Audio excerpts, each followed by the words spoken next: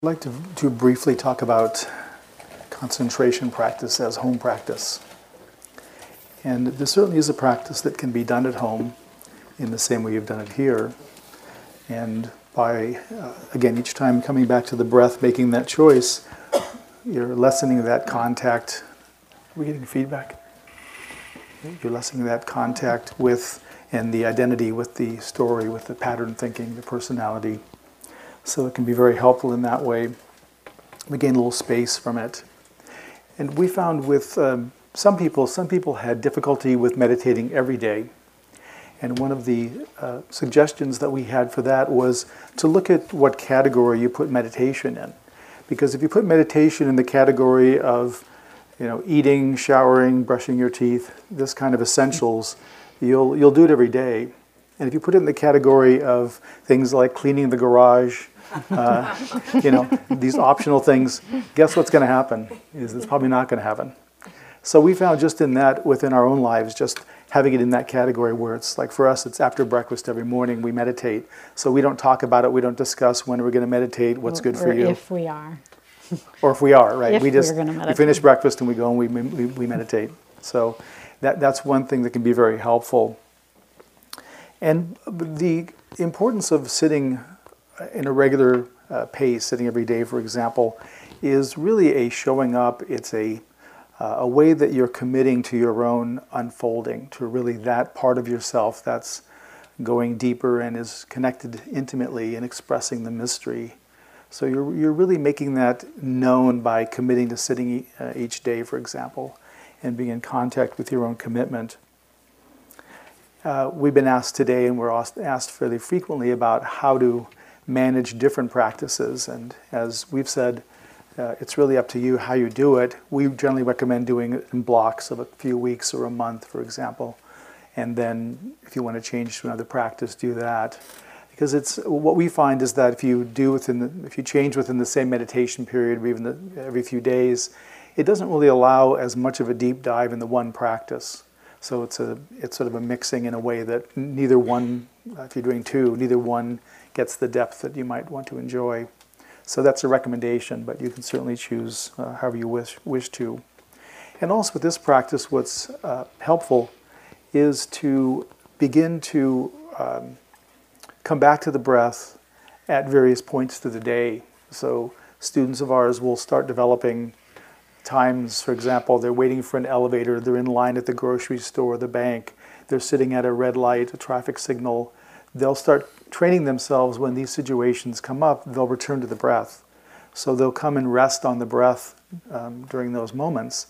And that starts creating little moments of continuity through the day that you can have. And that's really helpful to have with this practice. So you're just collecting the mind a little bit in that moment. And again, really turning away from any of the chatter. So that can be a way to support the practice, your concentration practice also. And we really stress sila with our students in our own life. And again, we look at it, the translation, more as wholesomeness. And fundamentally, what we're looking for with sila is how do we express outwardly in our life what our inner experience is. So how are we congruent in our own life? And it's looking at the ways that we feel we're not congruent. We have certain behaviors, certain habits that we do that we don't think really express as well as they should what's our internal state. So it's beginning to make the choices that bring us more into alignment, so we're living what we know, or as the expression is, we're walking our talk.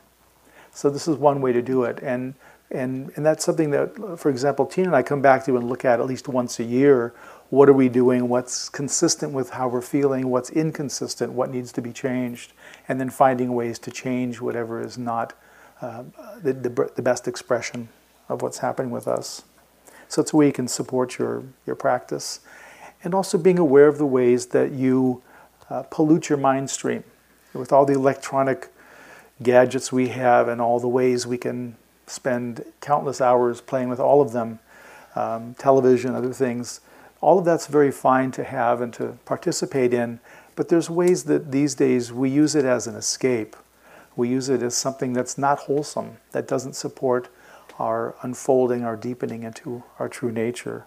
So it's one of the ways we can look at what are we doing that may be unwise for us, and what might we change, again, to be more wise, to be more wholesome. And then finally on Sila, we think it's important to also give yourself the space that if you, sometimes people will have memories of prior situations they've been in where they acted unskillfully.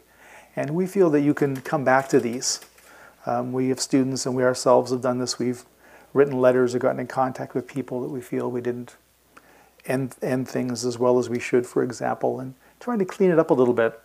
And so there's a way you can sort of free some of the old memories and the places of remorse and regret in your life. So it's something just to consider if it feels appropriate coming up within your own experience. Yeah, so the Sila really, we see Sila, Samatha, Vipassana as practices that can really, they sort of form a cycle. And, you know, as we may go deeper in our inner life, then the Sila is an opportunity to, in our outer life, as Stephen said, keep looking at, are we expressing that, so that it's not like our practice is just when we're sitting on the cushion. Really, our whole life can become part of how we are living, that knowing that we can be in touch with when we're meditating. So the last thing we wanted to talk about today then is the Samatha practice as actually a wisdom practice. And for a long time, you know, there's been, I think actually what we found is that there's been a lot of misunderstanding about the Samatha practice in most settings, at least misunderstanding as to how we understand it. And we've talked today about some of those. For example, really seeing this practice as having a benefit within the purification of mind that's similar to in the Vipassana. People don't just see Vipassana's only value as if one actually attains stream entry. People see Vipassana as having a value even if it's only a daily practice, even if somebody never goes on a retreat. Vipassana has value, and we believe that it does. And most people do believe that. But somehow it's like a double standard gets applied to the Samatha.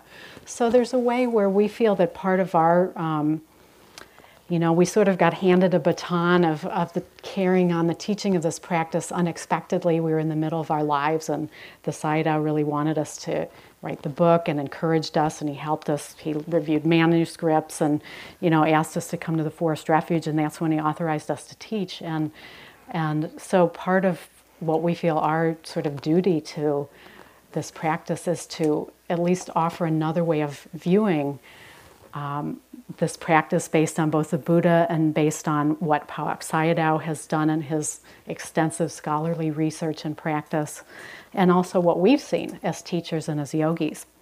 And one of the places that we've really, as we've worked with students now for many years and seen people's trajectory as they've taken on this practice, we've really started to see that it is possible to actually experience what in traditional Theravadan Buddhism is called insight or wisdom within the Samatha practice. So just to give you a little context for that, if one actually reads the suttas, and I will confess I haven't read them all, but Stephen has read almost all of them, and you know we aren't scholars, so we make no claim as to be that, but Pawak Sayadaw is.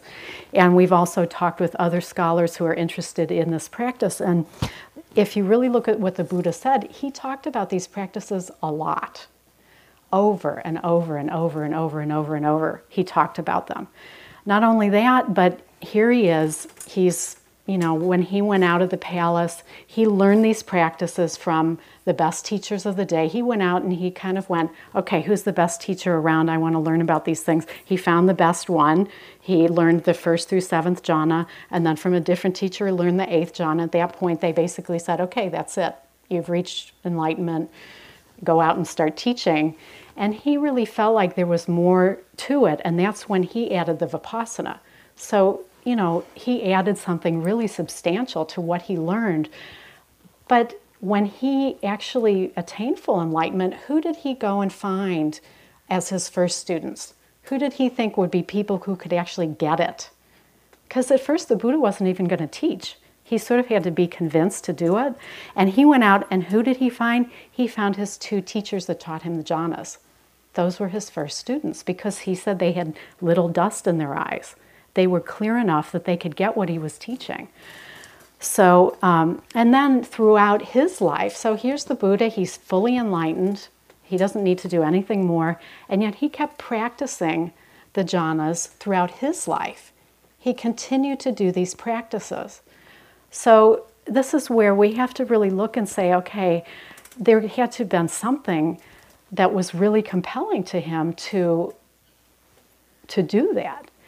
And he talked about it all the time. So like when people ask the Buddha how to practice, he often, if not, well, I'll just say often, directed people to practice the jhanas. In a large percentage of the suttas, he talks about this. So traditionally within Theravadan Buddhism then, it's considered that wisdom and liberation comes from seeing what's called the 3 characteristics.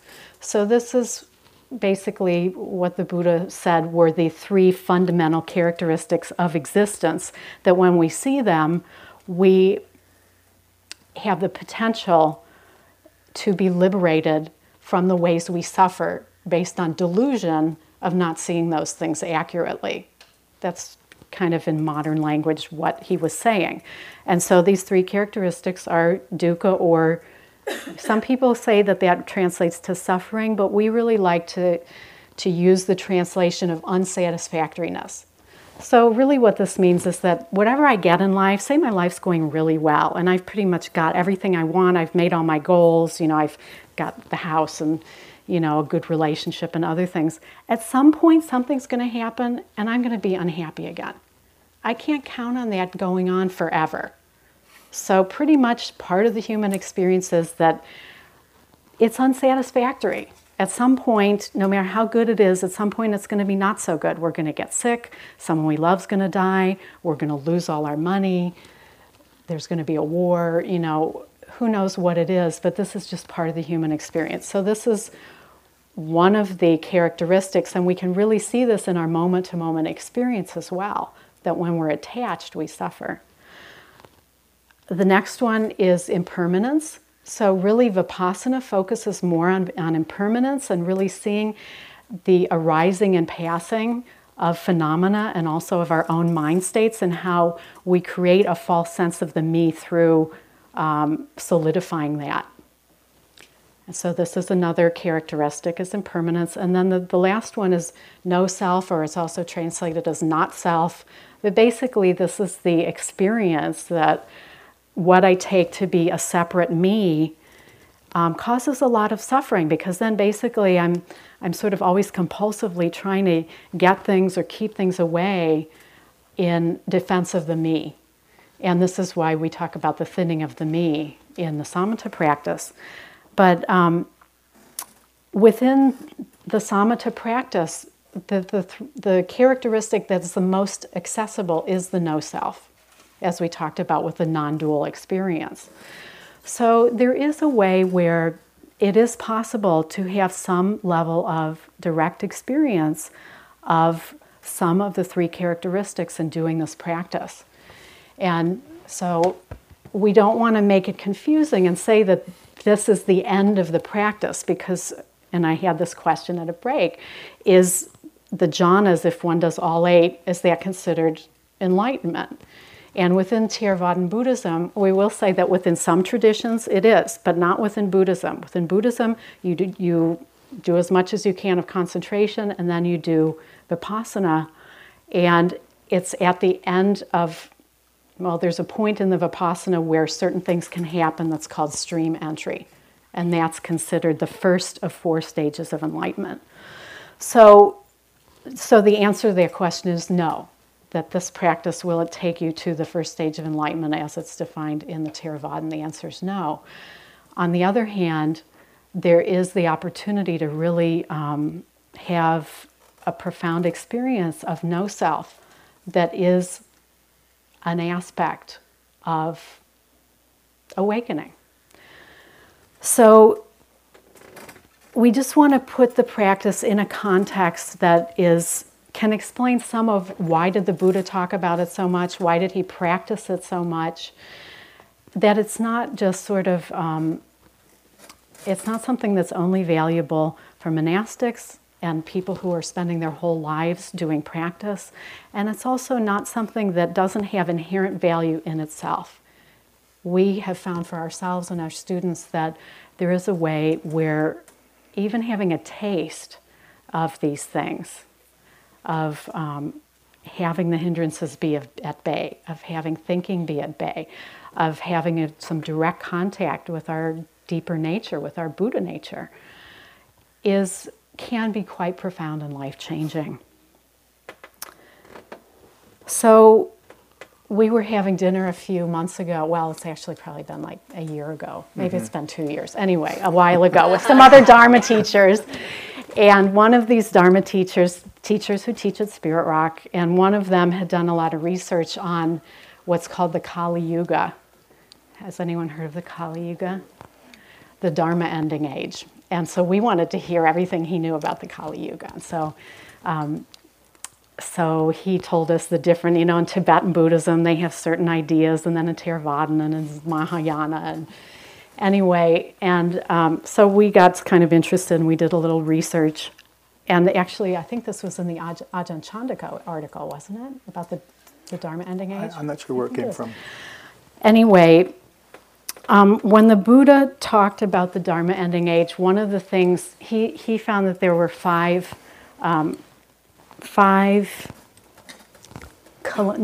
causes, that there wouldn't be an external calamity that caused it, but there would be 5 causes of an era in which the quest to really find out what we are, that inner quest would become compromised.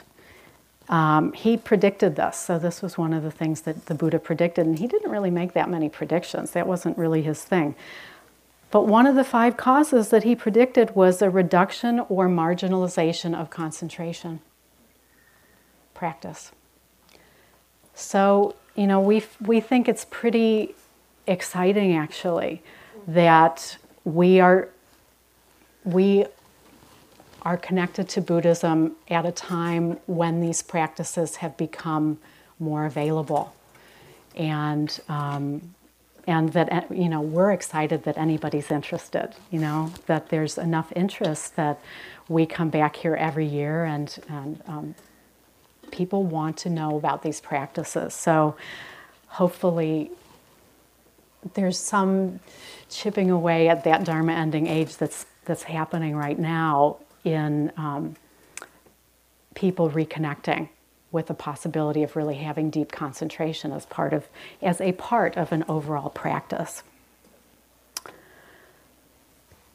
So thank you for being here. We have a few more things. We'll take some questions, but it's really a joy for us to share our love of this practice. And, we sort of got handed this baton, as we've said, and we weren't really, our lives, we have mortgages and had jobs and other things, and have really done a lot to arrange our life so that we can teach and fulfill whatever demand there is, and to be available to those people who want to learn about this practice, and to carry that baton in this lineage of 5,000 years that people have carried it for a few years in our lives. So thank you for being interested and for allowing us to do that. And that actually segues into the Dana talk. Oh, right.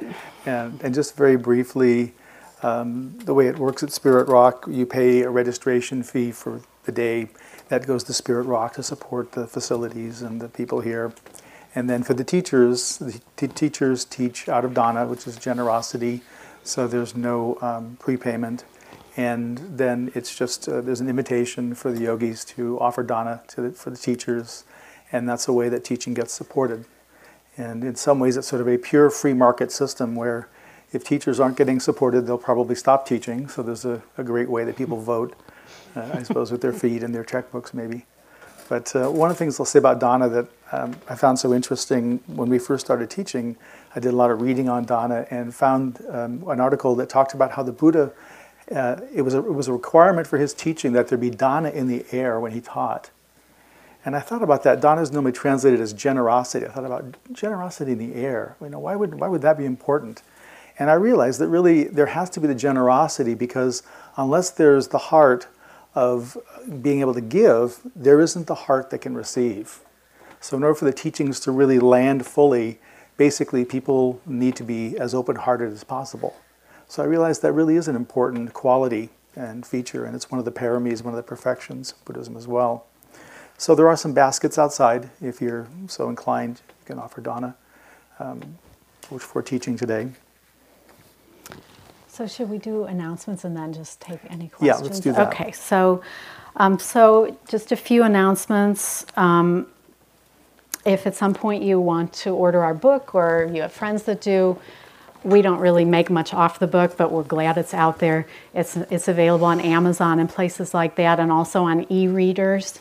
So you can order it any place like that. And if you like the old-fashioned hardcover, they're right outside the door there. Yep. We do have a website, janasadvice.com, and you can download talks for free on there. A number of our talks are on Dharma Seed also, but we have additional talks that aren't on Dharma Seed at this point on our website from other places that we've gone. And this talk will probably be on Dharma Seed, so if you want to download today's talks, those are available, as well as all of our other, some of our other Spirit Rock talks. If you want to be on our emailing list, feel free to sign up, and we'll add you. Again, we only send out very short, so it's sort of an update of our events, and if we've uploaded talks and other things like that, that's on there. And we also do individual sessions, which a lot of teachers don't do. So the way this works is that, we work with people by Skype or phone all over the world in either 30-minute or 60-minute increments, and there's a section on our website about that if that's something you're interested in. It doesn't even have to just be on this practice, but also can be just about, most people who contact us are really want to have some help with their overall spiritual unfoldment, or may have specific questions, and we are available to do that. And then our upcoming scheduled retreats at this point are, we do have a teacher in training, and he also offers Dharma talks. So if you have... And Daylongs. And Daylongs. And yeah. So if you know somebody, or if you would like him to come to your location and we can't be there, he can often go. He likes to travel.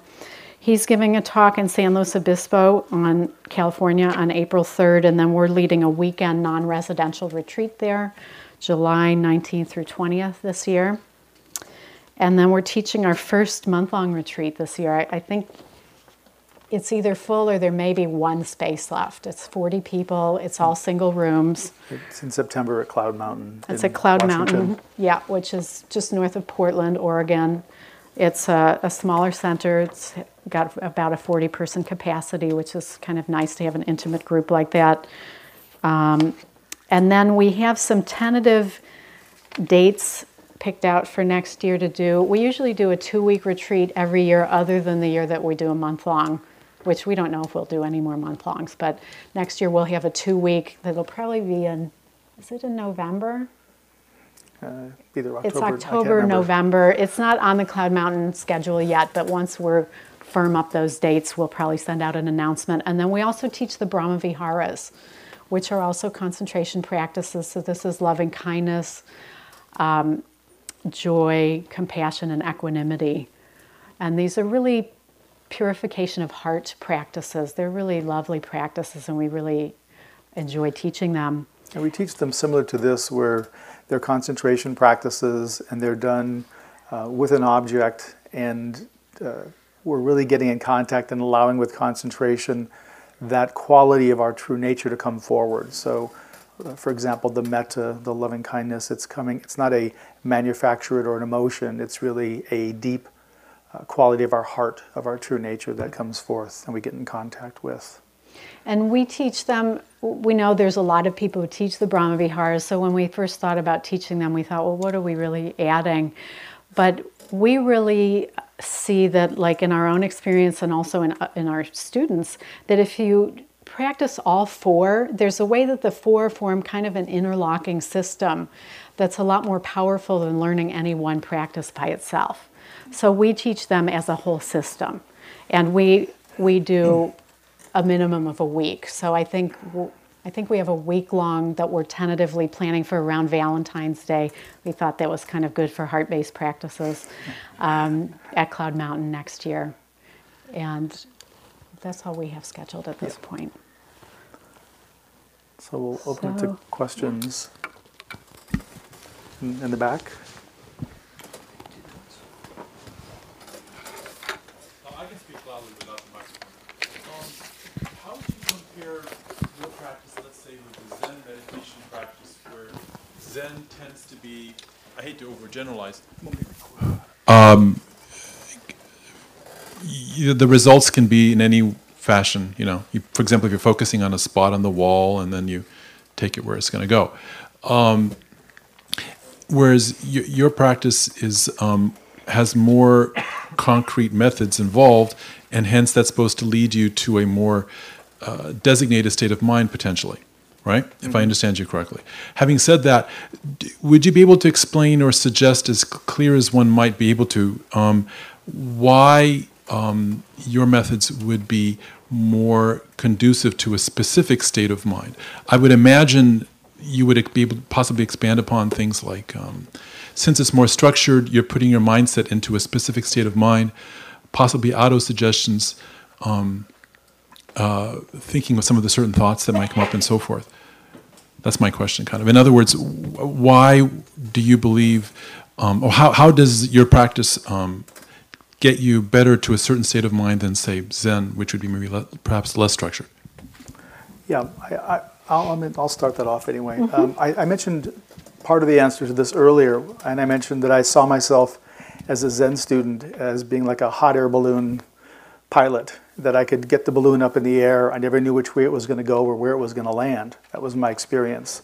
Because when I started, we were taught to count breaths, and then we were given just the open shikantaza sitting, so just sitting maybe with the breath, but really not much instruction. So I felt there was a lot of territory I wandered through. And with this practice, it's what I liked about it was it's very specific.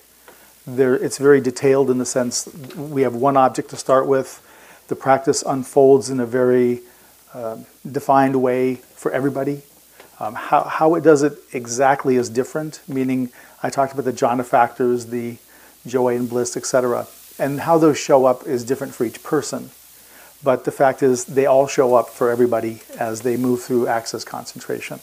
So there's a way there can be a uniformity, and there's a way that we see that people, as they, say for example, do one retreat, a 2-week retreat with us, and get to some point, that the next time they retreat with us, they can move through that territory, usually much quicker, and with, it's like, they've created a groove. So it's repeatable. And that's something that I think my experience of Zen was that it's not repeatable, that it was fairly serendipitous. And you all may have different experiences. I'm just saying what I experienced. So does that answer your question?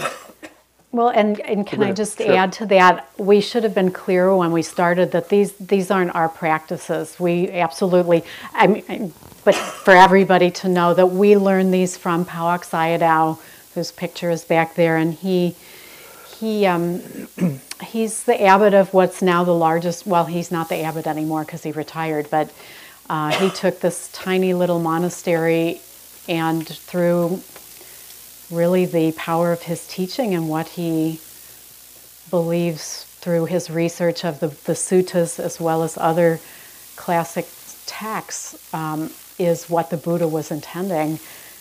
Although, of course, there's a lot of debate in Burma about these things, turned it into the largest monastery in Burma. and we just had the good fortune to learn the practices from him. So we didn't invent anything in these practices. The practices are exactly as we learned them from him, but what we've done is put a lot of context around it that make it a lot more accessible to modern Western people.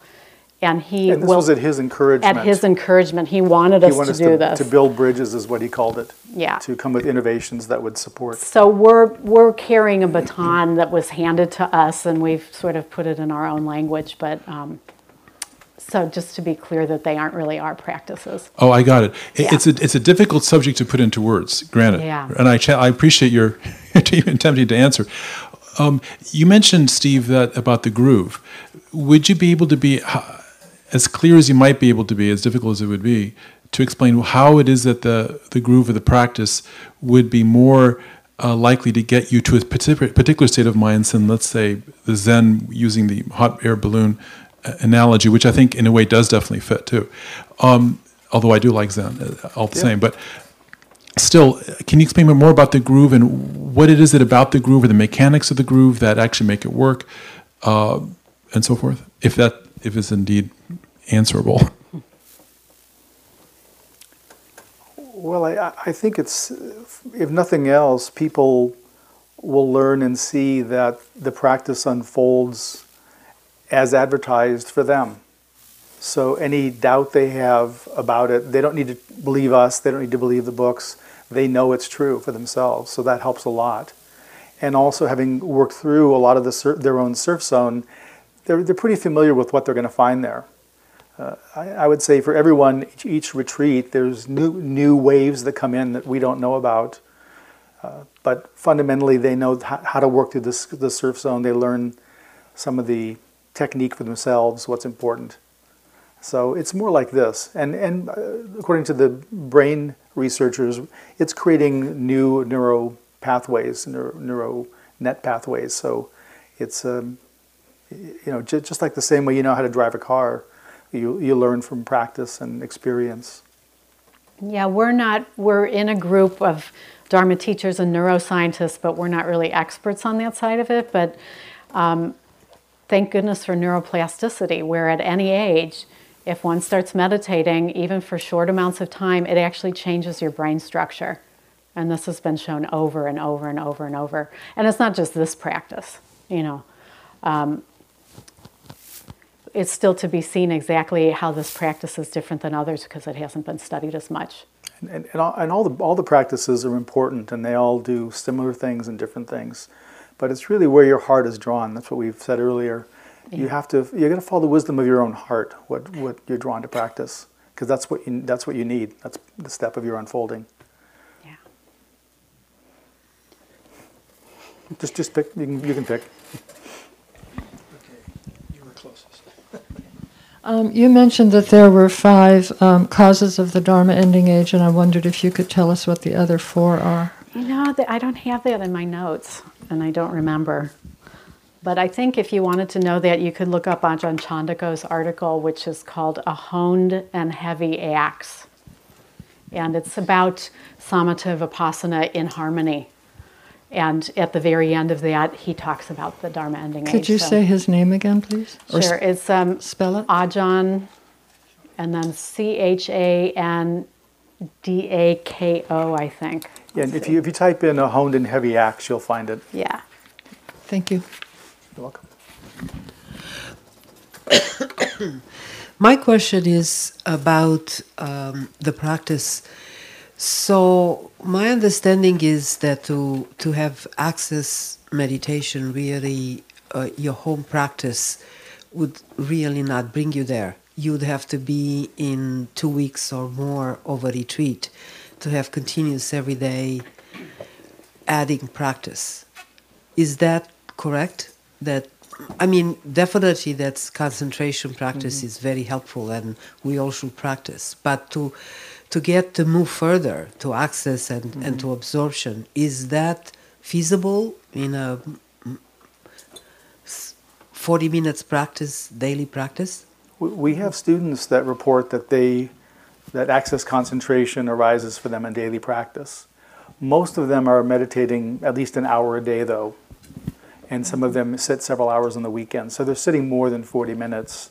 But to answer the question, it is possible for access concentration on the low light end. end. You know, we can access has a huge range from sort of the pleasant feelings where it's just really good to sit to where there's no thinking and it's right before jhana, so it's really concentrated and really dynamic.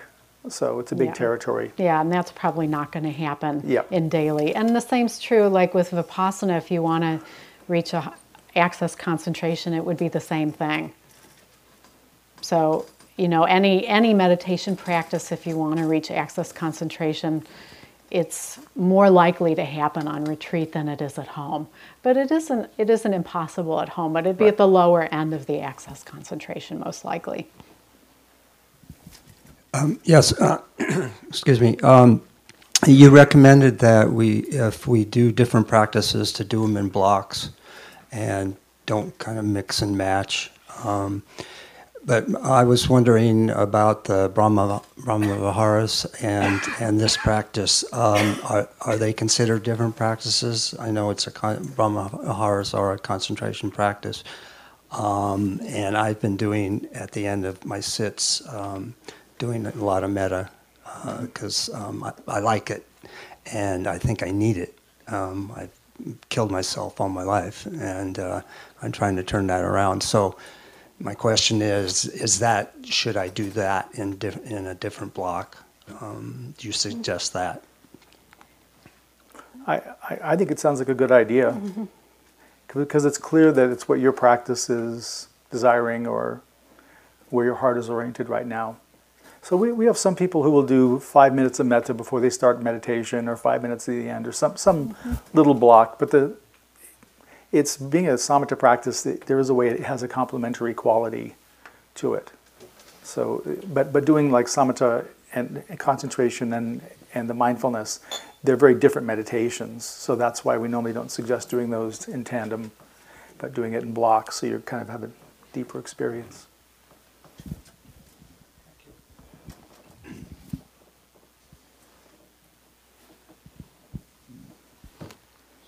Are we done with questions? We're done. Good. So should we dedicate the merit? Yeah. Okay, so we'll invite you now to dedicate the merit of your practice for the day. And what this means, within traditional Buddhism, there's a whole system of merit. And the Buddha, so really this means that by engaging in Thank you for listening. To learn how you can support the teachers and Dharma Seed, please visit dharmaseed.org/donate.